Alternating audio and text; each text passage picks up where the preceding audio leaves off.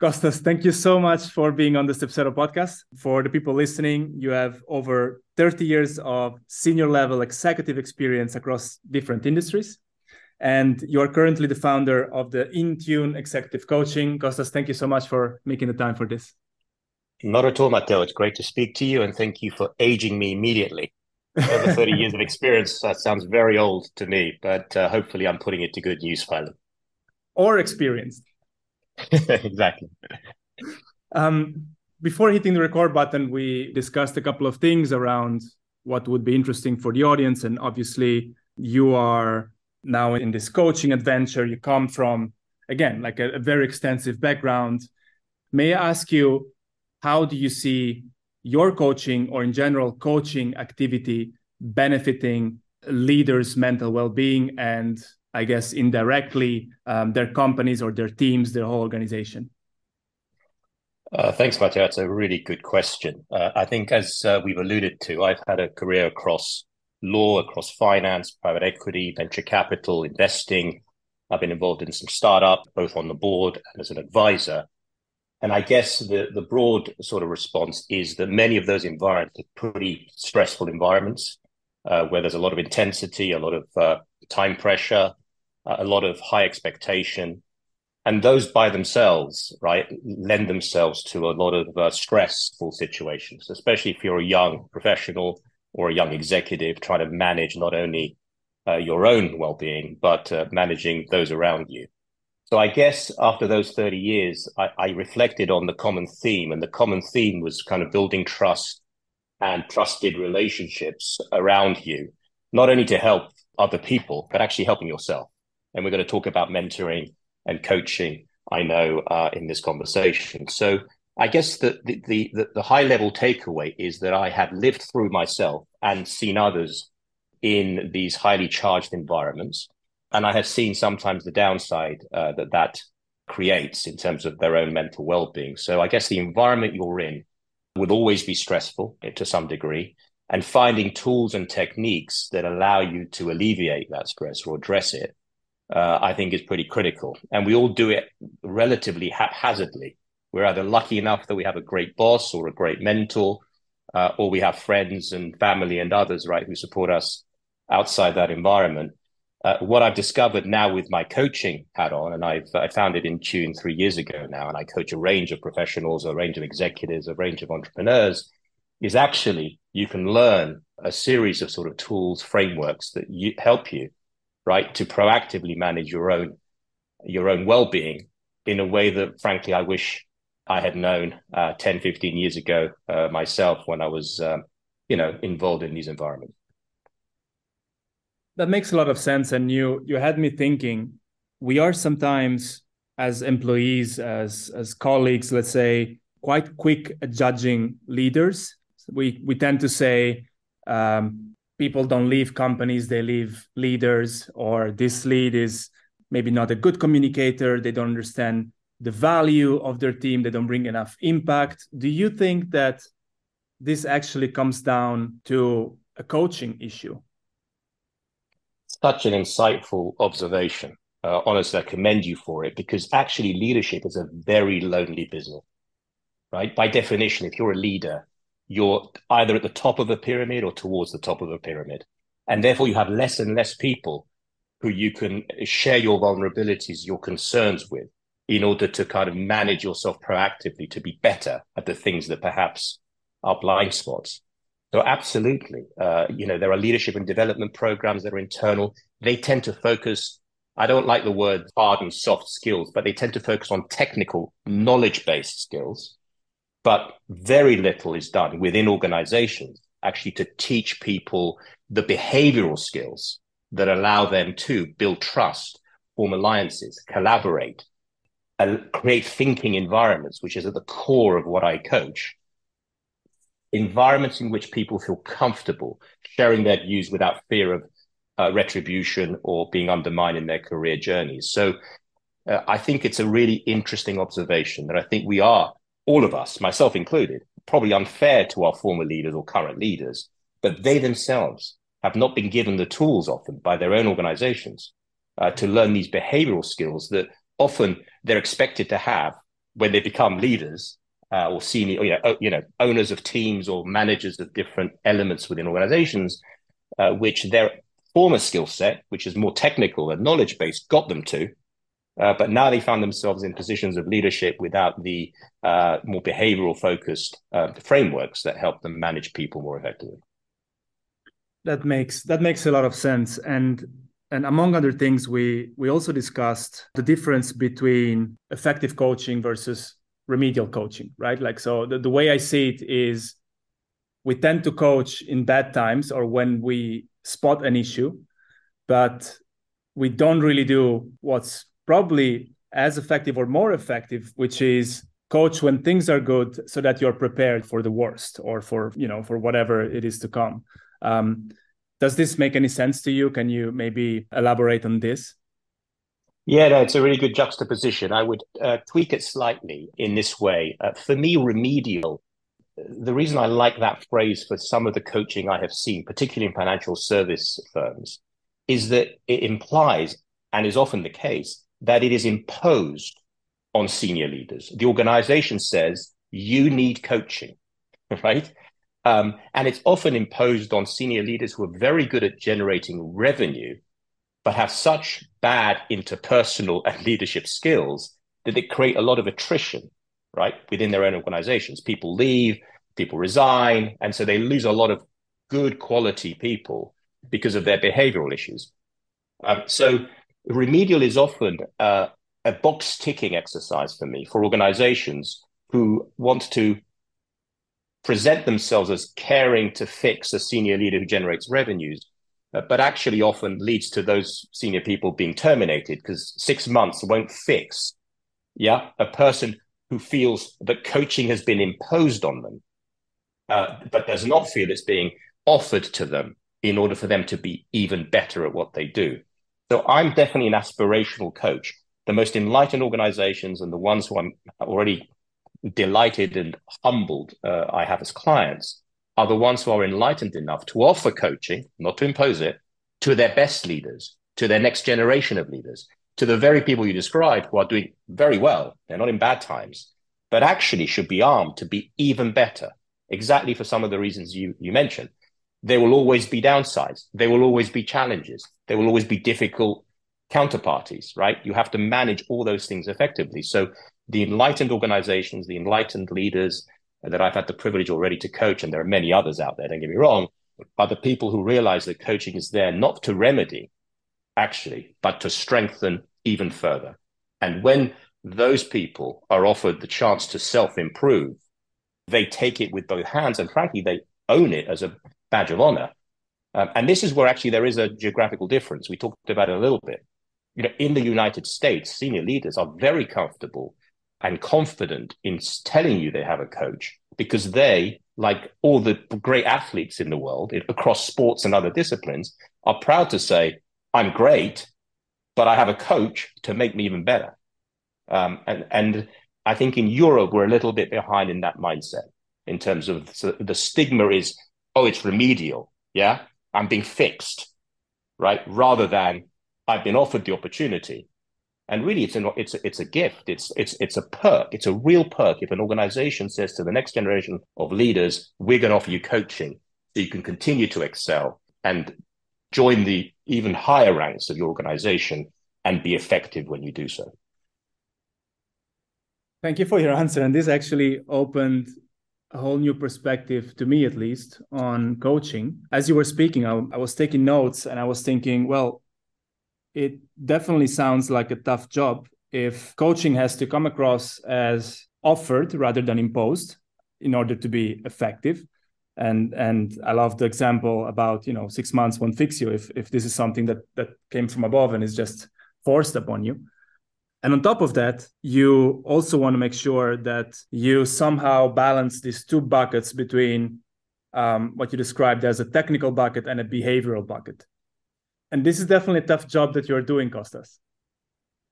Yeah, it is, but it's the most rewarding job I've ever done. And again, I say this to my clients, and I mean it. The coach should be as uncomfortable as the client in this journey, because my role is to be an equal partner and with non-directive questioning, help my clients find their own best answers. And if I am struggling to ask the right questions to get them to find their own best answers, I should be feeling uncomfortable in that journey too, because the joint enterprise is helping clients find their even greater excellence. And that doesn't happen just by chatting, right? That happens by listening intently, by trying to ask incisive, sometimes provocative questions that further their thinking. And so, yes, it's absolutely exhausting, and it should be, listening intently to people and trying to ask questions, not because I'm curious, but because I believe those questions will unlock new thinking within them. And often it's simple things, Matteo, after the event, things like making limiting assumptions. Sometimes a simple question like, well, who could you ask? Well, I couldn't ask A or B because A or B may think I'm weak or foolish or naive or, yeah. Well, if they didn't think that, who would you ask? What could you ask of them? So suddenly you kind of unlock the possibility that before the question was asked of them, outside of their reporting structure, in a safe environment, by somebody who's not part of their organization, as soon as you say, well, what if you didn't think that about those people and you could ask them something, what would you ask them? Oh, well, then I would do the following. So people realize through challenge that we all make limiting assumptions of our own abilities to make change because we're concerned or worried that the other person, the other team, the other organization will react in a given way. Well, what if they would not do so? What would you do then? Let's think about that. So that's where it's exhausting, but exhilarating and incredibly rewarding. Makes a lot of sense to me also because sometimes it might make sense to look for somebody outside of your organization exactly because of this reason. Not all of us, not everyone is so lucky to have their own coach, their own mentor within their team or within their company. There's also some barriers and biases involved, as you perfectly described. So looking for somebody external who maybe has even a deeper understanding than you think in your technical bucket, that obviously makes a lot of sense. And this opens for my next question, which is, what should somebody look for in a good coach, a good mentor? You've partly told me, of course, there's a component of a coach being able to look and feel comfortable and asking the right questions and making you feel comfortable. But let's get a little deeper into that. Yeah, no, I think the first answer I would give is until I became a coach, I didn't myself understand the difference between a mentor and a coach. And there is a difference. So let me address that first, if I may. A mentor is somebody we all naturally seek, usually within our employment, but also outside of our employment, who is more senior to us, usually, not always, but usually, and they've had experience that you sort of leverage. And you say, well, what do you think, Matteo? What do you think, Costas? You've been in these situations before. What do you think? That's what mentors generally do. And sometimes they're outside your organization, but in the same industry, and you find them through networks.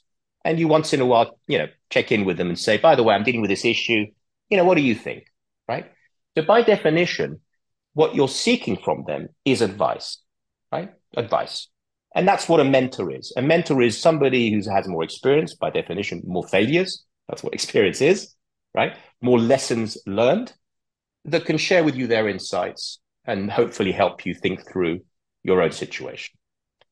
Coaching is not giving advice. And it's a really difficult construct for those who don't understand it to first understand. And it took me a while. Coaching is non-directive. My purpose is not to give advice. My purpose is to ask questions that allow my clients to find their own best answers. So I'll leave that for a moment and let me tell you what you should be looking for. In both cases, you should be looking for somebody you can trust. All these relationships are based on trust. You've got to feel comfortable, as you put it, that you are in a safe environment with somebody who you trust not to share the conversation inappropriately with anyone else, where you can open up about your own vulnerabilities and concerns and not be judged and not be criticized and not be undermined as a result. And I think you should be seeking them both within your organization and outside your organization in both cases. So people within your team can be helpful. People within your organization can be helpful. But again, the downside of that is they're part of your reporting structure, right? They may or may not have an impact directly or indirectly in your career progression, and therefore you may have some circumspection about how much you share. That's why most of us chat with our friends or with other mentors outside of our job, usually, about some of the issues we're dealing with, right? So I think you should absolutely find them if you can, both within and outside. And as I said to you, coaching, though, is not about advice. Now, you said something very interesting earlier. Some coaches will have an understanding of the technical knowledge within a given role. So I do think the best coaches, and I'd like to think I'm a good coach, can also leverage their knowledge base, their technical knowledge base when they coach. But you have to do it in a very disciplined way, because in the coaching conversation, your purpose is not to give advice. And the way I capture it, I think that resonates, is through Nancy Klein, one of my favorite authors, who wrote a book called Time to Think. And she makes a very simple statement, which I've written about. And she says the mind tends to prefer to think rather than obey. So when you think about that, advice or a mentor is effectively asking you as a client to obey. Let me tell you what you should do, Matteo. You've asked me what I think. Let me tell you, based on my experience, much older than you, I've been around the block, you know. Let me tell you what I think you should do. Okay? You may think, well, Costas sounds like a sensible guy. He doesn't sound, like somebody I shouldn't listen to. But you know what? He's had a very different journey to mine. He doesn't really understand what resonates for me. He doesn't really have to deal with the characters and the situations and the challenges that I have in my role. So whilst it's interesting and helpful and maybe marginally useful to me, I'm not sure I'm going to follow that advice, right? If a coach, though, asks you questions and you say, I know what I'm going to do, Costas, I'm going to do the following, and it's come from you, the client, your mind has tended, therefore, to think of the right solution, not to obey. And if you find your own solution, you're more likely to implement it. So the power of coaching is for me to resist, if I'm a good coach, in giving you advice, but to challenge you to find your own best answers, because the person asking themselves the questions about their own journey almost inevitably has the answers within them. And my role as a coach is to help you find them, because the best answers are the ones you have for your own situation based on your own ability to think through, with help from an indirect questioning coach, think through the options and make decisions on what you will do to make those changes happen. This is so interesting. Thank you for sharing. Is this the way that you establish trust with your coachee? Is this the way, meaning being non-directive or explaining the difference? Being non-directive. So you making an effort to not give direct advice and make sure that the coachee themselves come up with the solution. I'm basically putting myself in the shoes of somebody who's coached by Costas. Yeah. And it sounds a lot like, to me, this would work very well. And it is something that would definitely help me place a lot of trust in your methods, your process, and ultimately you as a person. Do you reckon that this is something that would normally happen? So your approach in having the coachee come up with a solution, is it directly connected with the two of you building trust? Yeah, it's a good question. I'm really thinking through the answer, because I never thought of it that way. By the way, it's not just my approach. Again, coactive coaching and broader based coaching is designed and meant to be non-directive. The qualification, though, is really where I think you were sort of going. I think trust is built in a number of ways. That is one way. It's inevitable, though, that once trust is built, I am often asked, well, what do you think, Costas? And so I do think it's important to allow my clients to have a separate space outside of the coaching sessions that we have, to brainstorm. And a brainstorm, if you think about it, is an exchange of views. Well, what do you think? So in my coaching programs, Matteo, I do have 90-minute coaching sessions where I'm non-directive and I never answer the question, what do you think? But in between, I offer ad hoc brainstorming sessions, sounding board sessions, whatever you want to call them, to senior people who say, you know what? I want to run this idea by somebody who's not part of my organization in a trusted way. And I want to bounce some ideas around. What do you think? What do I think? So there's a space for that, but it's got to be outside of the coaching conversation. And I actually think when somebody does want a brainstorming session with me, that's when I really feel I've built trust. Because having resisted answering their questions in the coaching sessions, they've insisted on having access to me to brainstorm as a trusted partner, as an equal partnership. I'm not the boss. I'm not the leader of this conversation. We're equals. We're outside the organizational structure. And our purpose as grown up, experienced sort of people is to bounce ideas around to help the client find their best answer. And now the other caveat is I will even then try not to tell them what I think. So even in a brainstorming session, they will say, what do you think? And I try very hard to say, you know what, Matteo, I've seen people do A, I've seen some people do B, some other people do C. So I try to offer them, even then, a suite of options, a suite of choices. And often they'll say, you know what, A is not for me, B I'll think about, but C's probably me. I'm going to do C. Again, as you hear me, you realize they've decided to do C. So they have chosen what's best for them. I've at least helped guide their thinking by offering options from my own experience or from other people I've coached without obviously disclosing confidences. So I think trust is built by absolutely questioning an indirect challenge without judgment. You know, my role is to challenge without judgment, create a safe space. If in that journey that comes across to a client, then trust is built, and then we can delve into some of their opportunities for personal development more deeply.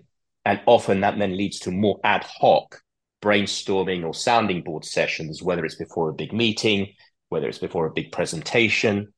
So they go together. So I think trust is built, to be honest, by being direct, hopefully being authentic, but also clearly being non-judgmental and reinforcing and underlining constantly the confidentiality and the safe space that this partnership involves. Thank you, Costas.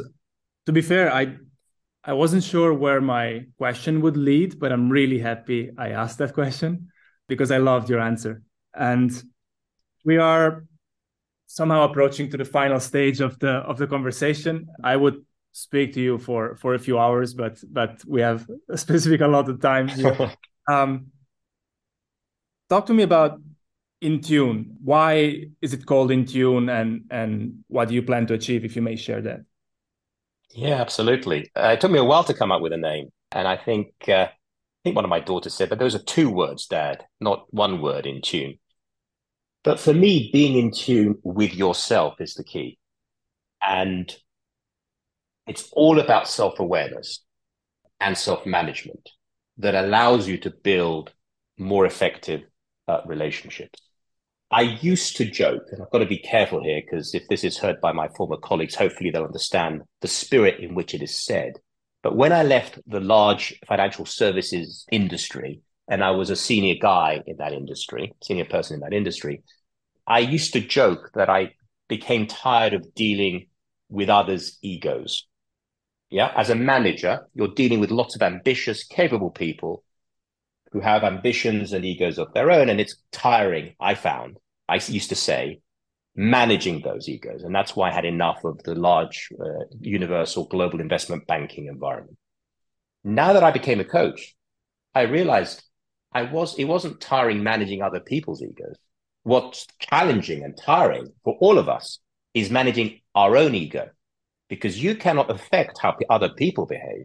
What you can affect is how you manage yourself and react to what other people's behavior presents. And if you can be self-aware enough to understand how you're feeling about behavior or situations, manage yourself before reacting inappropriately or unconstructively, and find techniques and opportunities to build trust and collaboration, then actually you can make better progress. So for me, the foundation of Intune was instinctive, but the more I spent time working with senior leaders, I realized most of this stuff comes down to managing yourself first, being in tune with how you're feeling, and therefore being able more constructively to build relationships of trust and collaboration with other people. That makes a lot of sense. And thank you so much for sharing this. How do people find you? How does one find you? And is it my business to ask what your, if any, ideal, let's say, audience is or ideal coachee would be? That's such a good question. I have a range, but no, how to find me? I'm on LinkedIn, obviously. I have a website, intune-exec.com. It's funny how you struggle to find domain names that you need in life, but it's close enough, intune-exec.com. But the ideal, there isn't an ideal. What I love about what I do is because I've been across a number of industries myself, I coach, from young entrepreneurs, young to me, to peers of mine who are in professional services, whether it's law or banking or private equity or venture capital. And I coach everything in between, management teams in large organizations, management teams owned by private equity or venture capital firms. So it's the whole range. Typically, and again, I want to be careful not to be either ageist or inappropriate. Typically, it's most impactful when after sort of 10 plus or minus years of work, people have a more senior role that involves some broader managerial responsibility. Because that, I think, is the pivot point in everybody's career where the technical knowledge isn't enough. Yeah, where you need to learn or be exposed to some of the behavioral stuff that will get you to the next level. So again, that can sometimes happen to a 22-year-old genius. I'm not being ageist about it. I'm just saying it tends to be kind of 10 years broadly into a journey, a career path where I can add the most impact. But honestly, I've coached a 16-year-old and I've coached somebody older than me. That's all I'll say. I won't age them. Costas, the only thing I can say is I'm very grateful for you doing this. I'm very grateful of your time. I obviously wish you the best, and I'll be one of those people following the success of Intune in the future. And I hope we can do this at some point again. Well, I appreciate the time, Matteo. Thank you for finding me. I love what you do with Step Zero. I think it's a fantastic platform to focus on well-being in the workplace, and happy to have this conversation into the future, obviously offline. But thank you for your time today.